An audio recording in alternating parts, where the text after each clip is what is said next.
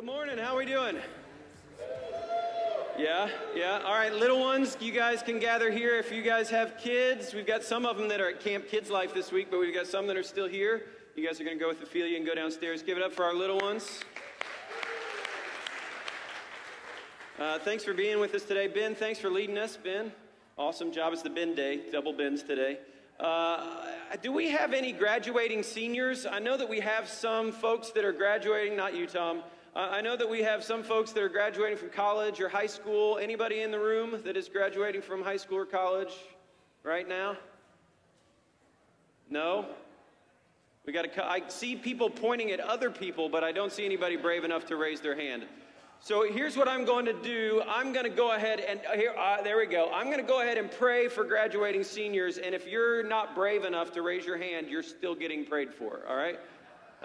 Because I think we have some shy graduating. You should be proud that you're graduating, right? High school is awful, and college is better, right?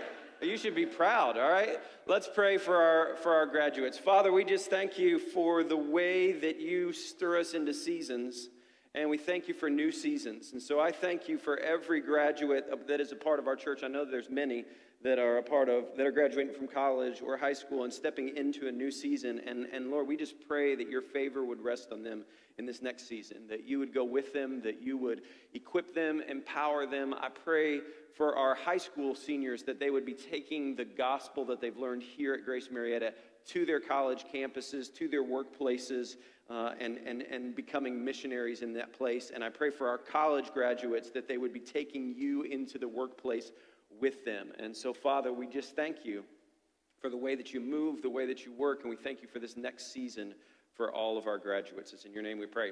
Amen. Give it up for our shy graduates. Well done, everyone. I had a really great day yesterday. We've been doing this series called This is Church. And there's times when you just see a picture of the church and it's beautiful. Are you with me? There's times when you just kind of are in a moment and you don't recognize it as a holy moment until it's past or until something's happened, and you recognize, wait a minute, that was kind of a holy moment. Sometimes you kind of think that the church is just like us gathered together on Sunday morning worshiping and preaching, or that the church is this building here on Holt Road, or that the church is the church staff that gathers together, or the songs that we sing, or those kinds of things. But then there's these other moments when you recognize that the church is actually the people of God living out their faith in their everyday life. That the church is actually happening all around us all the time. And that there's these beautiful holy moments that we walk into when we say, wait a minute, I didn't hear a sermon and I didn't sing a worship song, but I think that was church. Are you with me? So yesterday I got up at 6 a.m., which is my favorite thing to do on a Saturday. And I drove over here to church because my daughter was going to Camp Kids Life. We sent, I think, about 10 little girls and one brave little boy who was completely confident that he was with 10 little girls. It was Silas T. Well done, Silas. He was not afraid at all that it was him and all the girls in the van. He was actually, I think, enjoying it.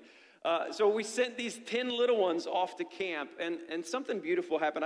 We pulled in here, and as we pulled into the church, my daughter got out of the car, and all these little ones were just running to her and hugging her, and they all had their arms around each other, and there was this Christmas morning anticipation of camp. You know what I'm saying? There was just this excitement that we're going to camp, and it's going to be awesome. It's going to be amazing. And Meredith looked exhausted already, so we need to pray for her. They're wrapping up now. But they all took off to camp, and as I was driving off, I was just thinking, that is a beautiful picture of the church. It's us sending our little girls off to hear about Jesus, and it's these relationships that are being built between these little ones who right now are in 3rd and 4th and 2nd and 5th grade, but eventually are going to be the ones that we're praying for that are graduating and that we're sending out. And it's this beautiful picture of what the church is. My son had a basketball tournament in Snellville yesterday. One of my favorite things to do also is to drive to Snellville in Atlanta traffic. And so after we dropped the little ones off, we drove over to Snellville, and we were playing in a tournament there, and played the first game, and we lost. We were up by 7 with 1:30 left and somehow lost by 5, which is a little painful. They went on a 12-0 run to end the game. And that was a team that wasn't as good as us. But anyway, we played this game in Snellville, and I coach and do some of those things. And I look up in the stands, and there's a friend of ours sitting in the stands watching the game, friend from church. And he grabs us after the game and is like, hey, let's go to lunch. I want to buy you guys lunch. I'm here all day to watch Caden play basketball. And he took us out to lunch, and as we sat at lunch, he prayed for me, and he prayed for Caden, and he encouraged my son, even though my son played terrible, but don't tell him that, right? He's not here because he's playing in a game right now, but don't tell him that he played bad, but he had a rough day yesterday, right? But even though he had a rough day, there was lots of encouragement, lots of prayers for him, and I'm sitting there in this moment, and I'm thinking, like, this is the church. This is a guy who loves me and my family so much that he's going to Snellville to watch 14-year-old basketball all day, which sometimes is enjoyable, but sometimes it's pretty rough, right? And is there for us. Then last night, a group of us got together. Some friends of ours had their 10th anniversary. And we had a dinner together on their 10th anniversary, and we kind of had this amazing meal with a bunch of friends. And at the end of the meal, they said, hey, we want to recommit our vows to one another. We want to re-say our vows to one another. And in front of like all of our friends sitting there at this great table where we've laughed and joked and had fun all night, they sat and read their vows to one another, and everybody's crying and everybody's filming it on their cameras, and it was this beautiful, beautiful moment. And in each of those moments, I just thought, those are holy moments, right? Like that's the church. The church is our relationships. The church is us loving one another and loving the world. The church is us reaching beyond ourselves and into the community and becoming the people that God has called us to be. And sometimes we can quantify whether the church is successful by how many people are seated here on Sunday mornings. I want to say I would much rather quantify it by how many people are having holy moments like that throughout the week. Are we loving each other enough to watch 14-year-old basketball? Are we building relationships with one another that is so deep that our kids hug each other and love each other and want to be with each other? Are we building relationships that say, I want to recommit my vows to my spouse, but I want my best friends to be there with me?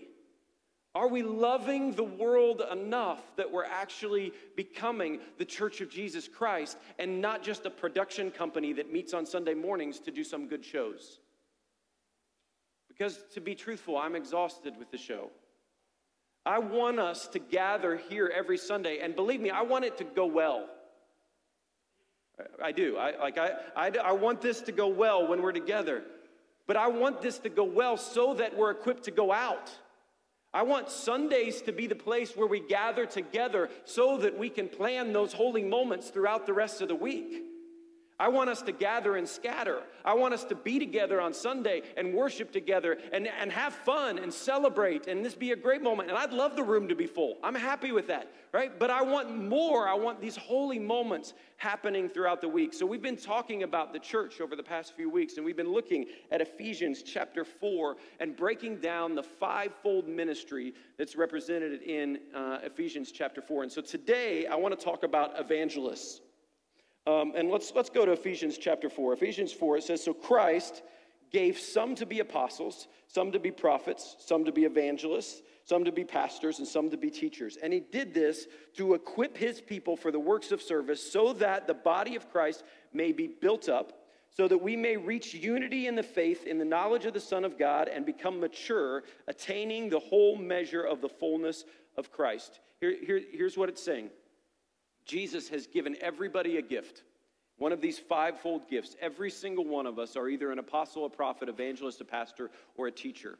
And what he's asking us to do is to bring that gift to the church so that we love well, so that we serve well. He goes on to say, if some of these gifts are missing in the church, then it's like we're missing an arm. It's like we're missing a leg. It's like we're missing our eyes. We need all of these gifts together so that we become the church. We need these holy moments happening everywhere. So we need our apostles to be dreaming and planning and thinking about the future. We need our prophets to be hearing from God and discerning what he's saying. We need our evangelists to be reaching out to the community and calling us to not become a holy huddle that sits here every Sunday, but a community that goes. We need our pastors to love and to shepherd and to care for us and to teach us to love as Jesus would love. And then we need our teachers to train us and equip us and clarify difficult situations and challenging words so that we know what God is saying and what he's doing.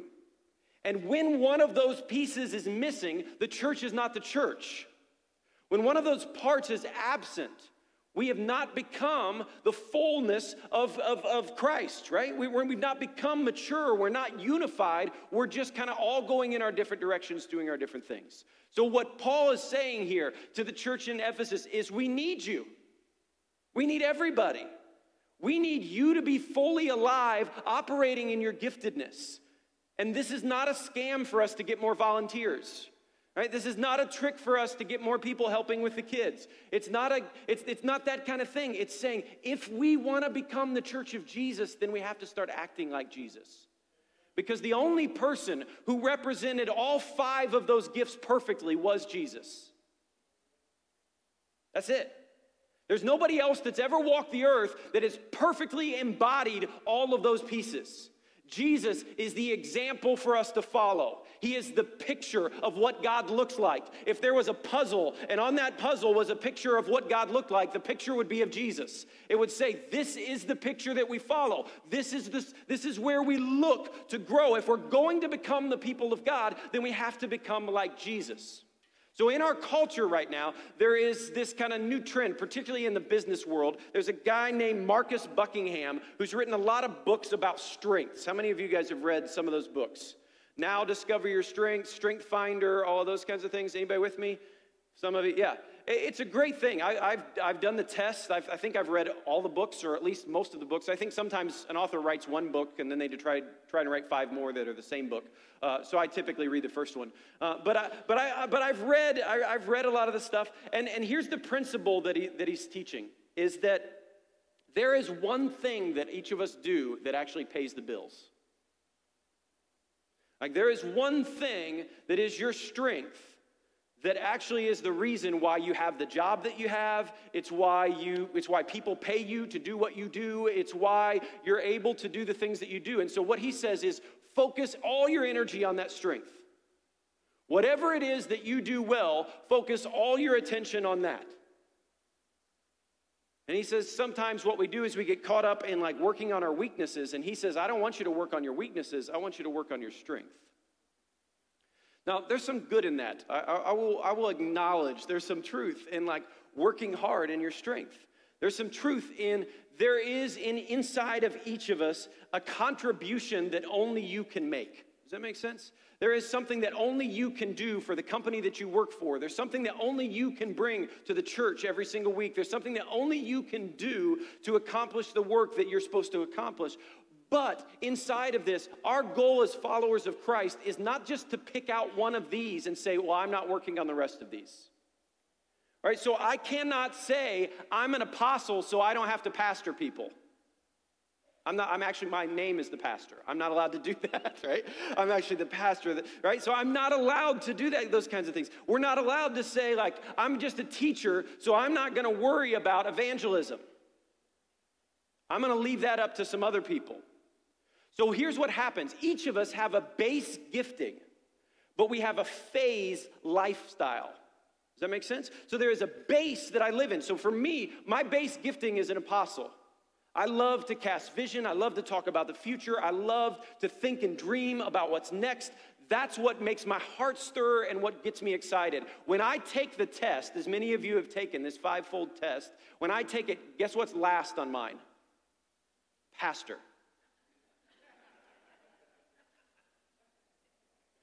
But here's the thing. I actually am the pastor, and I have to pastor and shepherd people every single week.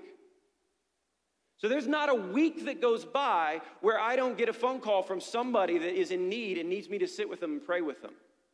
There's not a week that goes by where I don't have to sit and love and care for somebody and shepherd them through a difficult season or a difficult challenge. I don't get to opt out of pastoring because I'm an apostle. Does that make sense?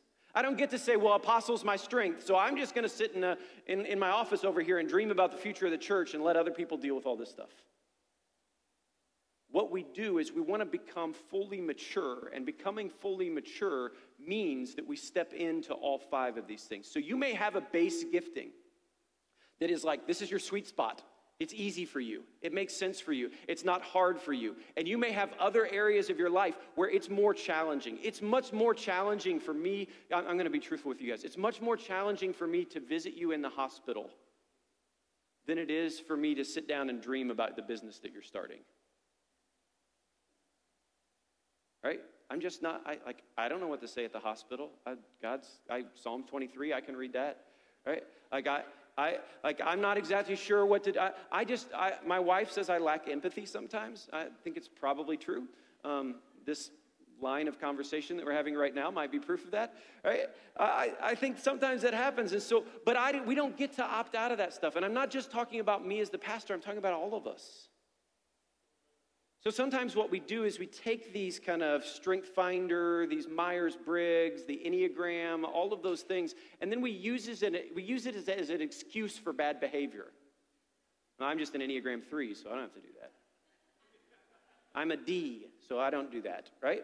No, that's not an excuse. What these tools are is they're helping us name things. They're helping us discern what's going on. And so what's happened around evangelism is there is a confusing methodology around evangelism in our culture. Can we acknowledge that? What's happened is many of us have seen evangelism done so poorly that we've decided, I'm not an evangelist and I'm sitting this one out. Now, let's leave that for the really brave people that love to talk to people. Right? I'm going to sit this one out. Because the truth is, we have seen evangelism done poorly. The Greek word of evangelism, you know what it actually means? It actually means good news. It actually is the carrying of the good news of the message of Christ. So I want to go through some ways that we get evangelism wrong, and I want to do it through my own kind of story and kind of how I've tried to discover how to do all of these things through 25 years of ministry. So the first thing is the first way we get it wrong is evangelism is not winning the argument. Sometimes what we do is we imagine that evangelism is all about apologetics. And so all I'm trying to do is I'm trying to get people to mentally ascend to what I believe. And so they believe this, and I've got to train them or teach them or talk to them or persuade them to believe something else. And so evangelism then becomes kind of rote and combative, and it becomes a little bit of like an intellectual battle. So when I was a kid, I have a heart for lost people. I always have. I've always wanted my friends to know Jesus. And I was playing AAU basketball at the time, and there was not a single guy on my team that was a Christian. So I was the only Christian on the team, and I loved my team. I had played with them for 3 or 4 years. I'd traveled all over the country to go to different places to play basketball with them. I'd done lots of things with them, and I wanted all of them to know Jesus. I just had no idea how to tell them about Jesus. Does that make sense? And so I went to this seminar, which is when you're 17, seminars are usually not great ideas. All right, but I went to this seminar, and in this seminar, they taught me how to share my faith almost the same way they teach a telemarketer how to make a phone call. Are you with me? Has anybody experienced this kind of evangelism training? And I went through the whole thing, and I'll be honest, at the end of it, it felt a little slimy. It felt like there was like certain questions I was supposed to ask. If you died tonight, would you go to heaven? Which is a weird thing to ask your friend as you're playing basketball, right? Like, there was like a script that I was supposed to follow. They actually told me I needed to wear a shirt and tie, which would have been really weird with my basketball team, right? So there was all this kind of weird stuff, and I got done with that, and I just felt like I don't know that winning the argument is the way that I share my faith with my friends. So then I ran into the second way that we kind of don't do well, and that is coercive. What did I call it? Coercive evangelism. Coercive evangelism is kind of the guy with the bullhorn. I was walking in an airport just a few weeks ago. I was traveling somewhere, and as I was walking through the airport, this guy came up to me and handed me one of those tracts, and I'll be honest, I kind of rolled my eyes immediately. And he said, he asked me one of the questions, I don't remember which one it was, but if you die tonight, do you know what you're in? And I was like, I'm a pastor, I'm a Christian, I'm good, man. Tell me what you're doing here. And his next question was, well, how do you know you're going to heaven? And I was like, no, I'm good, bud. Like, it's all right. Like, I'm all right. Me and Jesus, we're tight. Like, I got this. Like, I actually talk about this stuff. We're good. And he would not have a conversation with me. So I was trying to just like meet him as a human in that place and like say like, how's your day? What's going on? Where are you traveling to? Sounds like you know Jesus. That means we're brothers in Christ. What's happening? And he was like, he could not get off of his script of like this coercive kind of thing.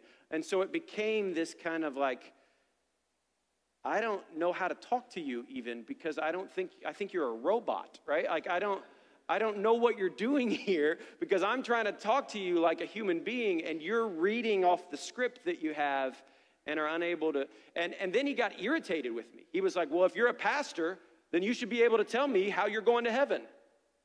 And I was like, bro, I don't need to tell you anything. like I'm good. Like, it sounds like you're good. Let's just give each other a high five and walk away, right? Like, because it doesn't feel like we're going to be friends right now. And the guy just started getting heated with me.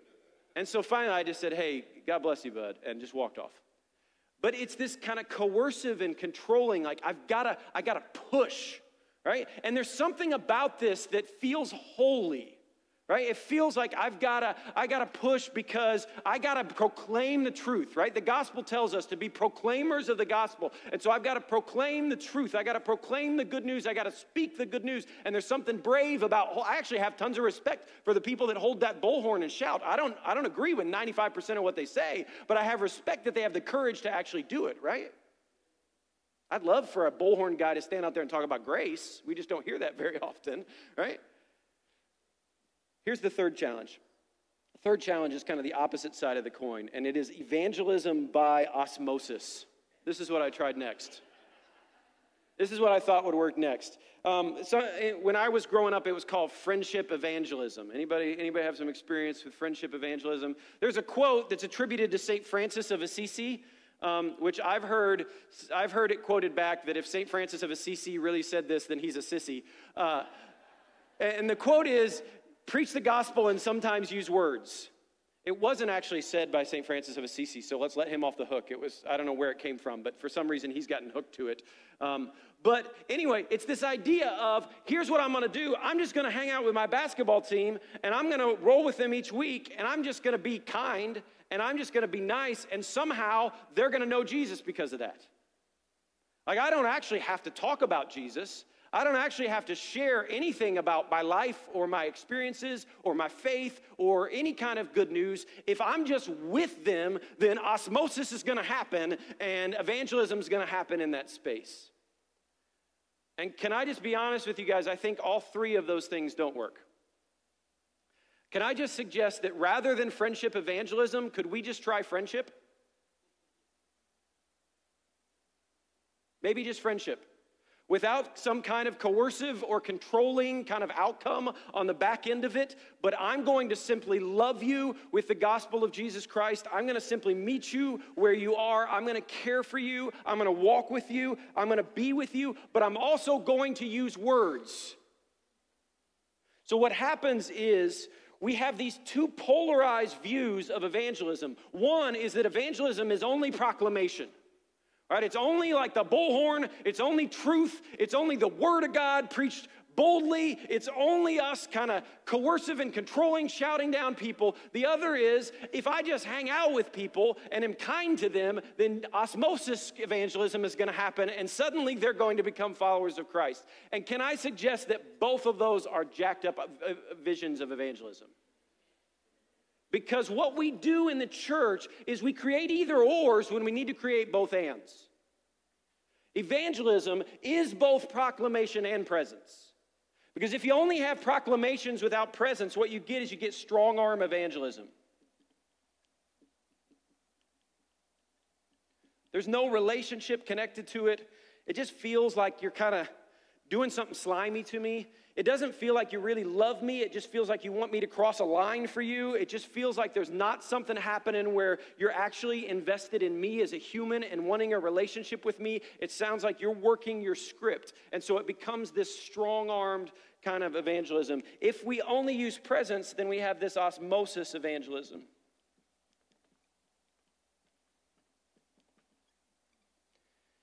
And then, can I just be truthful that I think a lot of us land in this grid where there is no proclamation or presence.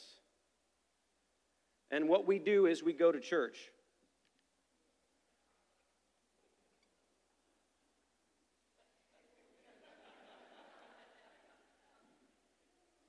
So, how many of you grew up in a church where the greatest proof of your faith was if you would invite someone to church? Woo! We're getting bold now. I'm going to invite you. I'm all for inviting people to church, by the way. It's good, right? I'm the pastor. It's a good thing, right? But I want to suggest that that's not evangelism. Evangelism is proclamation and presence. And when we get here, what we find is we find the posture of Jesus right here. Jesus sat with people. He ate meals with people. He was actually criticized for going to places that no one else would go, for eating with the sinners, for eating with the prostitutes, for eating with the tax collectors, for going out into the world and building relationships. And I hear people all the time say, isn't it amazing that Jesus wanted to meet with the sinners? I think what's even more amazing is that the sinners wanted to meet with Jesus.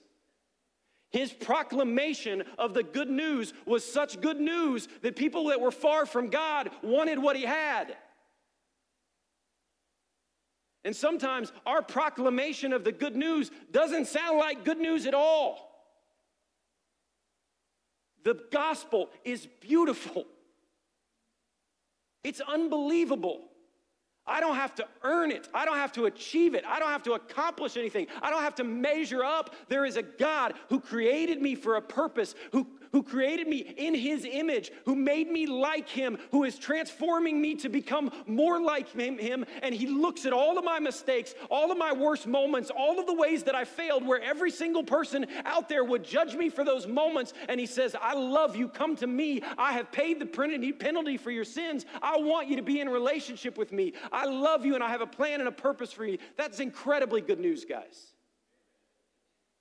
We carry the greatest piece of good news in the history of the world, and we don't know how to tell the story. And so we cannot just simply sit around and say, I'm going to just hang out, and I'm not going to really talk about things, and I'm going to hope something happens. We've got to proclaim the message of the good news. We also can't just shout at people and yell at people. We've got to be with them. We've got to be present with them. There are ministries that I started 2 years ago here in this community that are just now starting to bear fruit. Because we don't understand long obedience in the same direction. There are seeds that I've been planting for 2 years that I think they're about to sprout.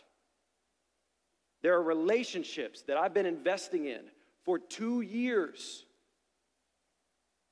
without a ton of fruit. And I'm starting to see fruit in those relationships. It's because we just stay present with people. We just stay with them. People are not projects. People don't work on our timelines. People are not to be manipulated and turned. And our goal is not to get somebody to pray some magic Jesus prayer and cross a line. Our goal is to be with them and to disciple them and to teach them to know Jesus and to walk in his ways. So here's my, you might be an evangelist if. All right, so let's throw this out. Let's walk through this stuff really quickly because I just spent a long time talking about that stuff. You might be an evangelist if you are a connector. You enjoy introducing people to each other, especially for strategic partnerships. Evangelists often have large networks of relationships, both personally and professionally. They're naturally relatable, they're often extroverted, and they're often happy, which is a good thing. We need some happiness up in here, right? They typically enjoy spending time with people who are far from faith or marginalized in some way. They remind the church that there are still non-Christians who are out there, and they urge us to do something about us. They are natural salespeople. So evangelists are the people that are always telling you that they had the greatest meal ever and you have to eat it. They don't just evangelize the good news of Jesus. They evangelize the good news of their favorite movie. They're the people that are telling you that Endgame was the greatest thing since Jesus, right? They're the people that are telling you that they had this salad and you can't believe this salad is the greatest salad. It'll change your life. It'll transform your life. Like they're always hype. They're somebody's hype man, right? So they're always hyping something. They're hyping a restaurant. They're hyping like a movie. They're always telling you how great something is. They're always about this kind of natural sales kind of idea. They can't help but rally people to causes that they believe in. Here's what an immature evangelist does, though, because here's the goal. The goal of us is not to just know who we are, but it's to become mature in who God has called us to be. All right? So an immature evangelist, in their excitement to make connections with new people, they can neglect depth in their relationships and end up with 1,000 shallow friendships. They allow their concern to reach the lost to push them towards bitterness towards the church and church people. They sometimes have this attitude of the church is not doing enough. Church is never doing enough. We got to do more. We got to be out. We got to be going. And so they become bitter and just become like constant critiquers of how the church isn't doing enough. They devalue discipleship and transformation in favor of getting people involved and connected. They bounce back and forth from relationship to relationship, spending time with whoever is the most exciting and the most fun, rather than staying with the right people of peace for the time that God has called them to. So evangelists, so oftentimes one of the weaknesses of an evangelist or immaturity of evangelists is you want a quick result, right? So we live in a really fast-acting culture, right? Downloadable, press the button, we got it. A lot of times evangelists don't understand long obedience in the same direction. So they'll hang out with you for a minute, and if they don't see transformation, they're on to the next, and bouncing back and forth in those kinds of ways. They can be a mile wide and an inch deep spiritually because they have trouble engaging in spiritual disciplines. It's easy for them to neglect meeting together because what we do in the church never feels quite as exciting as what they're doing with their non-Christian friends. Grace for an evangelist is this. We as a church need to listen to their insights about how we come across to non-believers. We need to pay attention to that. We need to legitimize their ministry outside the walls of the church and empower them and encourage them to go. We also need to empower them and encourage them to take some of us with them and teach us to do what they do. I got a friend that is the weirdest evangelist ever. I don't know if anybody's got this friend, but I got this pastor friend, and every time we go out to lunch, he shares his faith with whoever the waiter or waitress is. And sometimes he just does it in the most terrible way. I think I've told this story before, right? And I'm like, there is no way this is going to work. And it always works. Like, I don't know what, like, so we were, the first time I went out to eat with this dude, he's like, hey, let's get some pizza. And so I was like, great. So met him at the pizza place. This is in Ohio. Met him at the pizza place, and we're eating pizza, and the waitress comes up and says, can I get you guys some more water? And he was like, can I get you some living water? No joke, this is what this dude said. And I sat up from my pizza like, boy, what is this? This doesn't make any sense at all. And the girl was like, that's weird. Is that from the Bible? And he was like, yeah, let me tell you about Jesus. And then 5 minutes later, he's praying for her family and praying for like everything that's going on in her life and giving her a prophetic word. And like this crazy kind of thing is going on. And so here's what I did with that. I was like, what did you just do? Like, I need you to show me how to do that.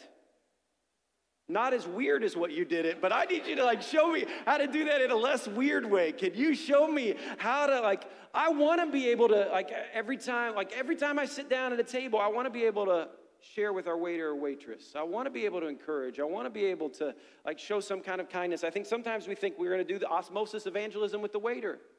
I'm going to leave a good tip, and I'm going to say, God bless you at the end, and they're going to come to faith. That guy left a good tip. Praise Jesus, I'm coming to the cross, right? I just don't know that it works that way. So what we need our evangelists to train us. We need you to take us with us. We need you to show us some of your unconscious competency and connect us to what you're doing, like how that works. We need you to make sure that you know that you're a valuable part of our community, and you don't need to bring new people to our church to be loved or accepted. We don't need results from you. I'm going to break it to everybody. No one has a quota this week, right? I release you from quotas, right? There is not a certain amount of, Bible doesn't say each of you every week, 3 people, and if you don't, right? There are no verses that say that. It does say that we pay attention to what the Holy Spirit's doing, and we walk in the Spirit, and we recognize the voice of the Spirit, and we recognize when we're sitting at the table and the Holy Spirit of God draws our attention to the waitress or the waiter, then we pay attention to that and we step into that. Evangelism is much more about paying attention to what God is doing than it is about reading a script and giving some kind of fancy presentation.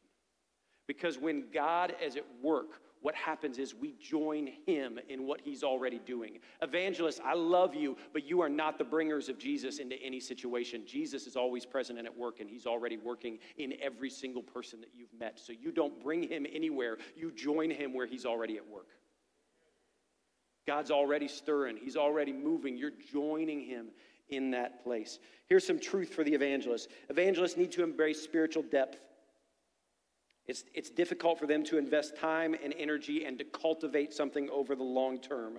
We need to help them understand what a mature evangelist looks like. We need to encourage them to bring others with them when they're out in the community. When they're sharing their faith, we need to say, we need to go with you. Evangelists tend to win people to Jesus and drop them after they've been converted. We need you to learn discipleship. We need you to stay with us. We need you to walk in long obedience in the same direction. And evangelists tend to be all over the place in terms of what God is calling them to do. We need to hold them accountable to follow through.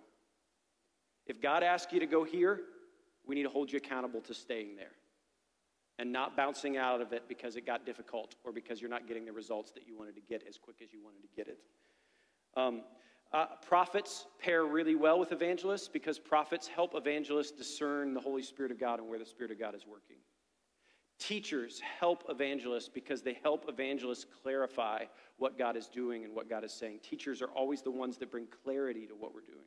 Shepherds and pastors are great with evangelists because they teach them to have the posture of Jesus and the heart of Jesus. So if you're an evangelist, you need those people in your life. You need a prophet to help you discern how the Spirit of God is moving. You need a pastor to help you love well, and you need a teacher to help you clarify. The thing that we've talked about throughout this whole series is we need each other. We all need each other. That's why the church is so beautiful. It couldn't hinge on one person or on one personality. That's one of the reasons why the American church, I think, is so broken, is because we believe that there is a celebrity pastor out there who can do all of these things for us. And that's why 90% of pastors bail after 5 years of ministry, because they're completely burnt out. Because you can't carry the weight of your whole community's spiritual journey. And when you try and do that, you can't do it. It's like a 5-tool athlete, right? In baseball, you know what I'm talking about? In baseball, there's like a guy, he can run, he can hit, he can throw, he can hit for power, hit for average. I don't know what the other 5 is or something. They can do a lot of things. Catch the ball, right? There's lots of things that they can do. We think that all of our pastors are 5-tool athletes, that they can do all this stuff. And the truth is they can't. Like, we need the church. We need the community. We need to do these things together. So I want to talk for just a minute, and I've already gone late, but I want to talk for just 1 minute about what this means for us, because I don't think that there is a more important thing that our church needs than evangelists right now. I think that if we have a weakness in the fivefold, it's in evangelism. How many of you took the test in evangelism, showed up on the test? 1 or 2? Raise those hands high. Everybody out there, we need you. We need you right now. We need you big time. And here's what I want to do. Our church has nearly tripled in the last 2 years. So lots of growth over the last 2 years. And amazing things are happening. God is doing some really, really cool things. And so I want to ask a couple questions.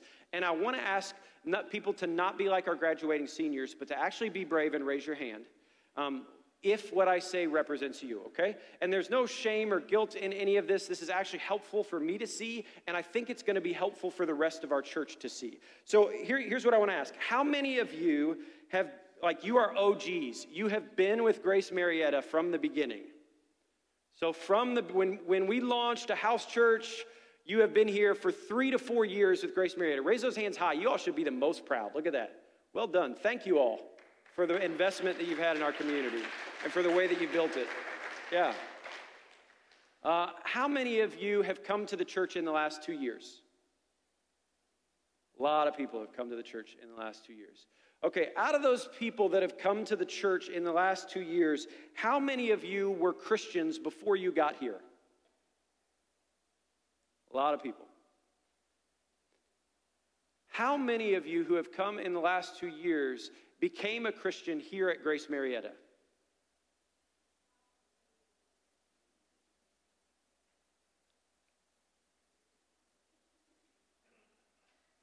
Is anybody else feeling as uncomfortable as I am right now?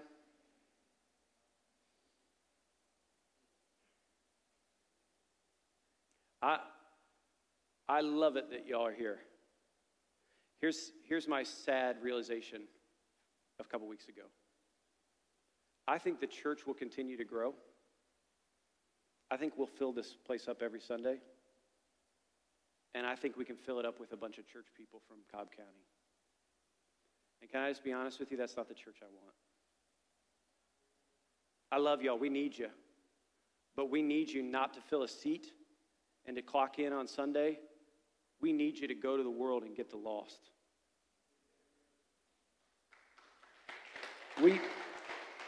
There's aspirational values and there's lived out values.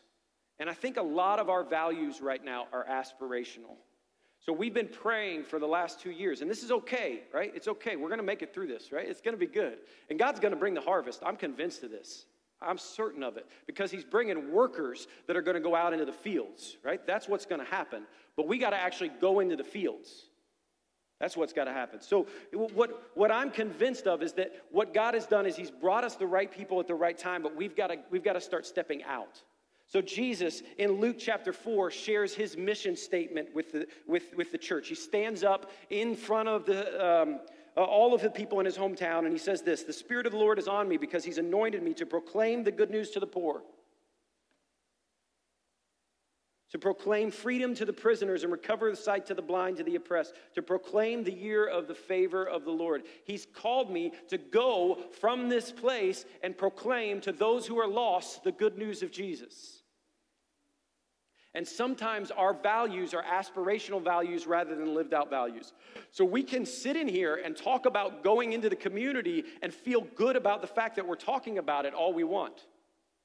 We can give some money to other people that are doing things in the community that are good and feel good about the fact that we wrote a check. We can talk all we want about being a diverse church, about proclaiming the good news to the poor, about doing all of those things and feel really good that we're talking about it. It changes when we actually do something about it. And when these things move from aspirational values to lived out values is when we actually go. It's when we actually sit at the table of the poor. It's when we actually invite diversity into our life. It's when we build relationships. Every single holy moment I called out that happened yesterday in my life should be happening in all kinds of people's lives in Cobb County because we are being the church.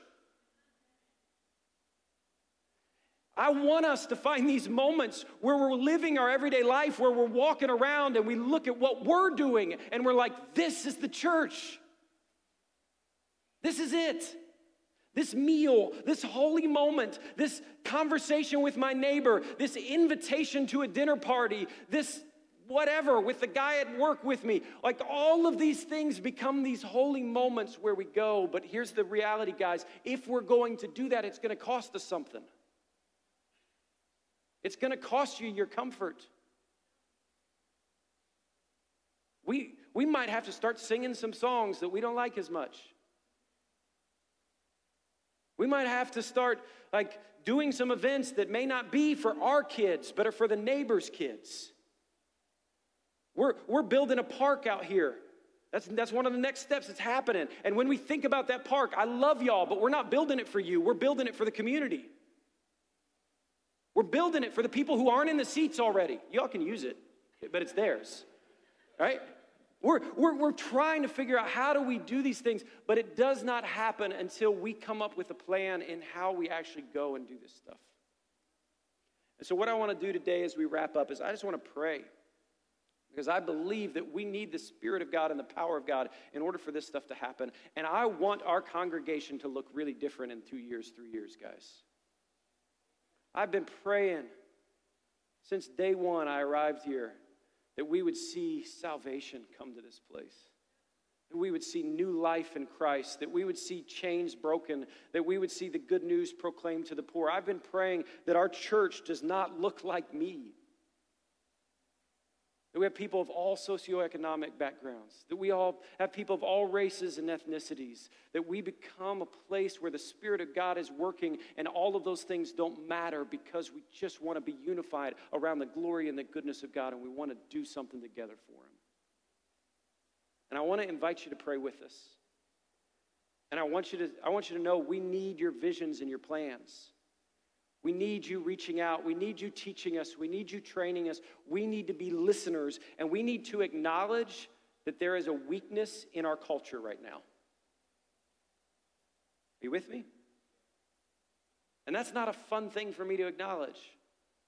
But we need to acknowledge there is a weakness in our culture, and the only way this grows is if we follow the Spirit of God and the power of God to wherever He's leading us. So I'm going to pray for that. The band's going to come, and we're going to come and take communion. And as you come to take communion today, as you take the bread and the juice of the body of Christ and the blood of Christ, I want you to pray for somebody who you love who doesn't know Him. I want you to pray for salvation. I want you to pray that they would come to know Jesus, and I want you to pray that the Spirit of the living God would equip you and empower you and walk you out as you go out of these doors and become the church over the next week. So, Father God, we just pray that you would work. We just confess that we don't have this all figured out. And the church is growing and good things are happening, Lord, but we want more of you. We want more of your Spirit. We want more of your power. We want new life, and we need to go outside of these walls. And so I pray that you would give us tactical ways to go. I pray that you would teach us and train us and walk with us. I pray that you would lead us to the places that you called us to go, and I pray that your glory would be revealed as we go. So, Spirit of God, we ask you, bring us the lost, Lord. Bring us the poor. Bring us the hurting. Bring us the broken. And when they come, Lord, teach us to love them the way that you love them. Teach us to serve the way that you serve. Teach us to care the way that you care. And we pray that you would do immeasurably more than we could ever hope for or imagine. It's in your holy name we pray. Amen. You guys can come to the table and pray.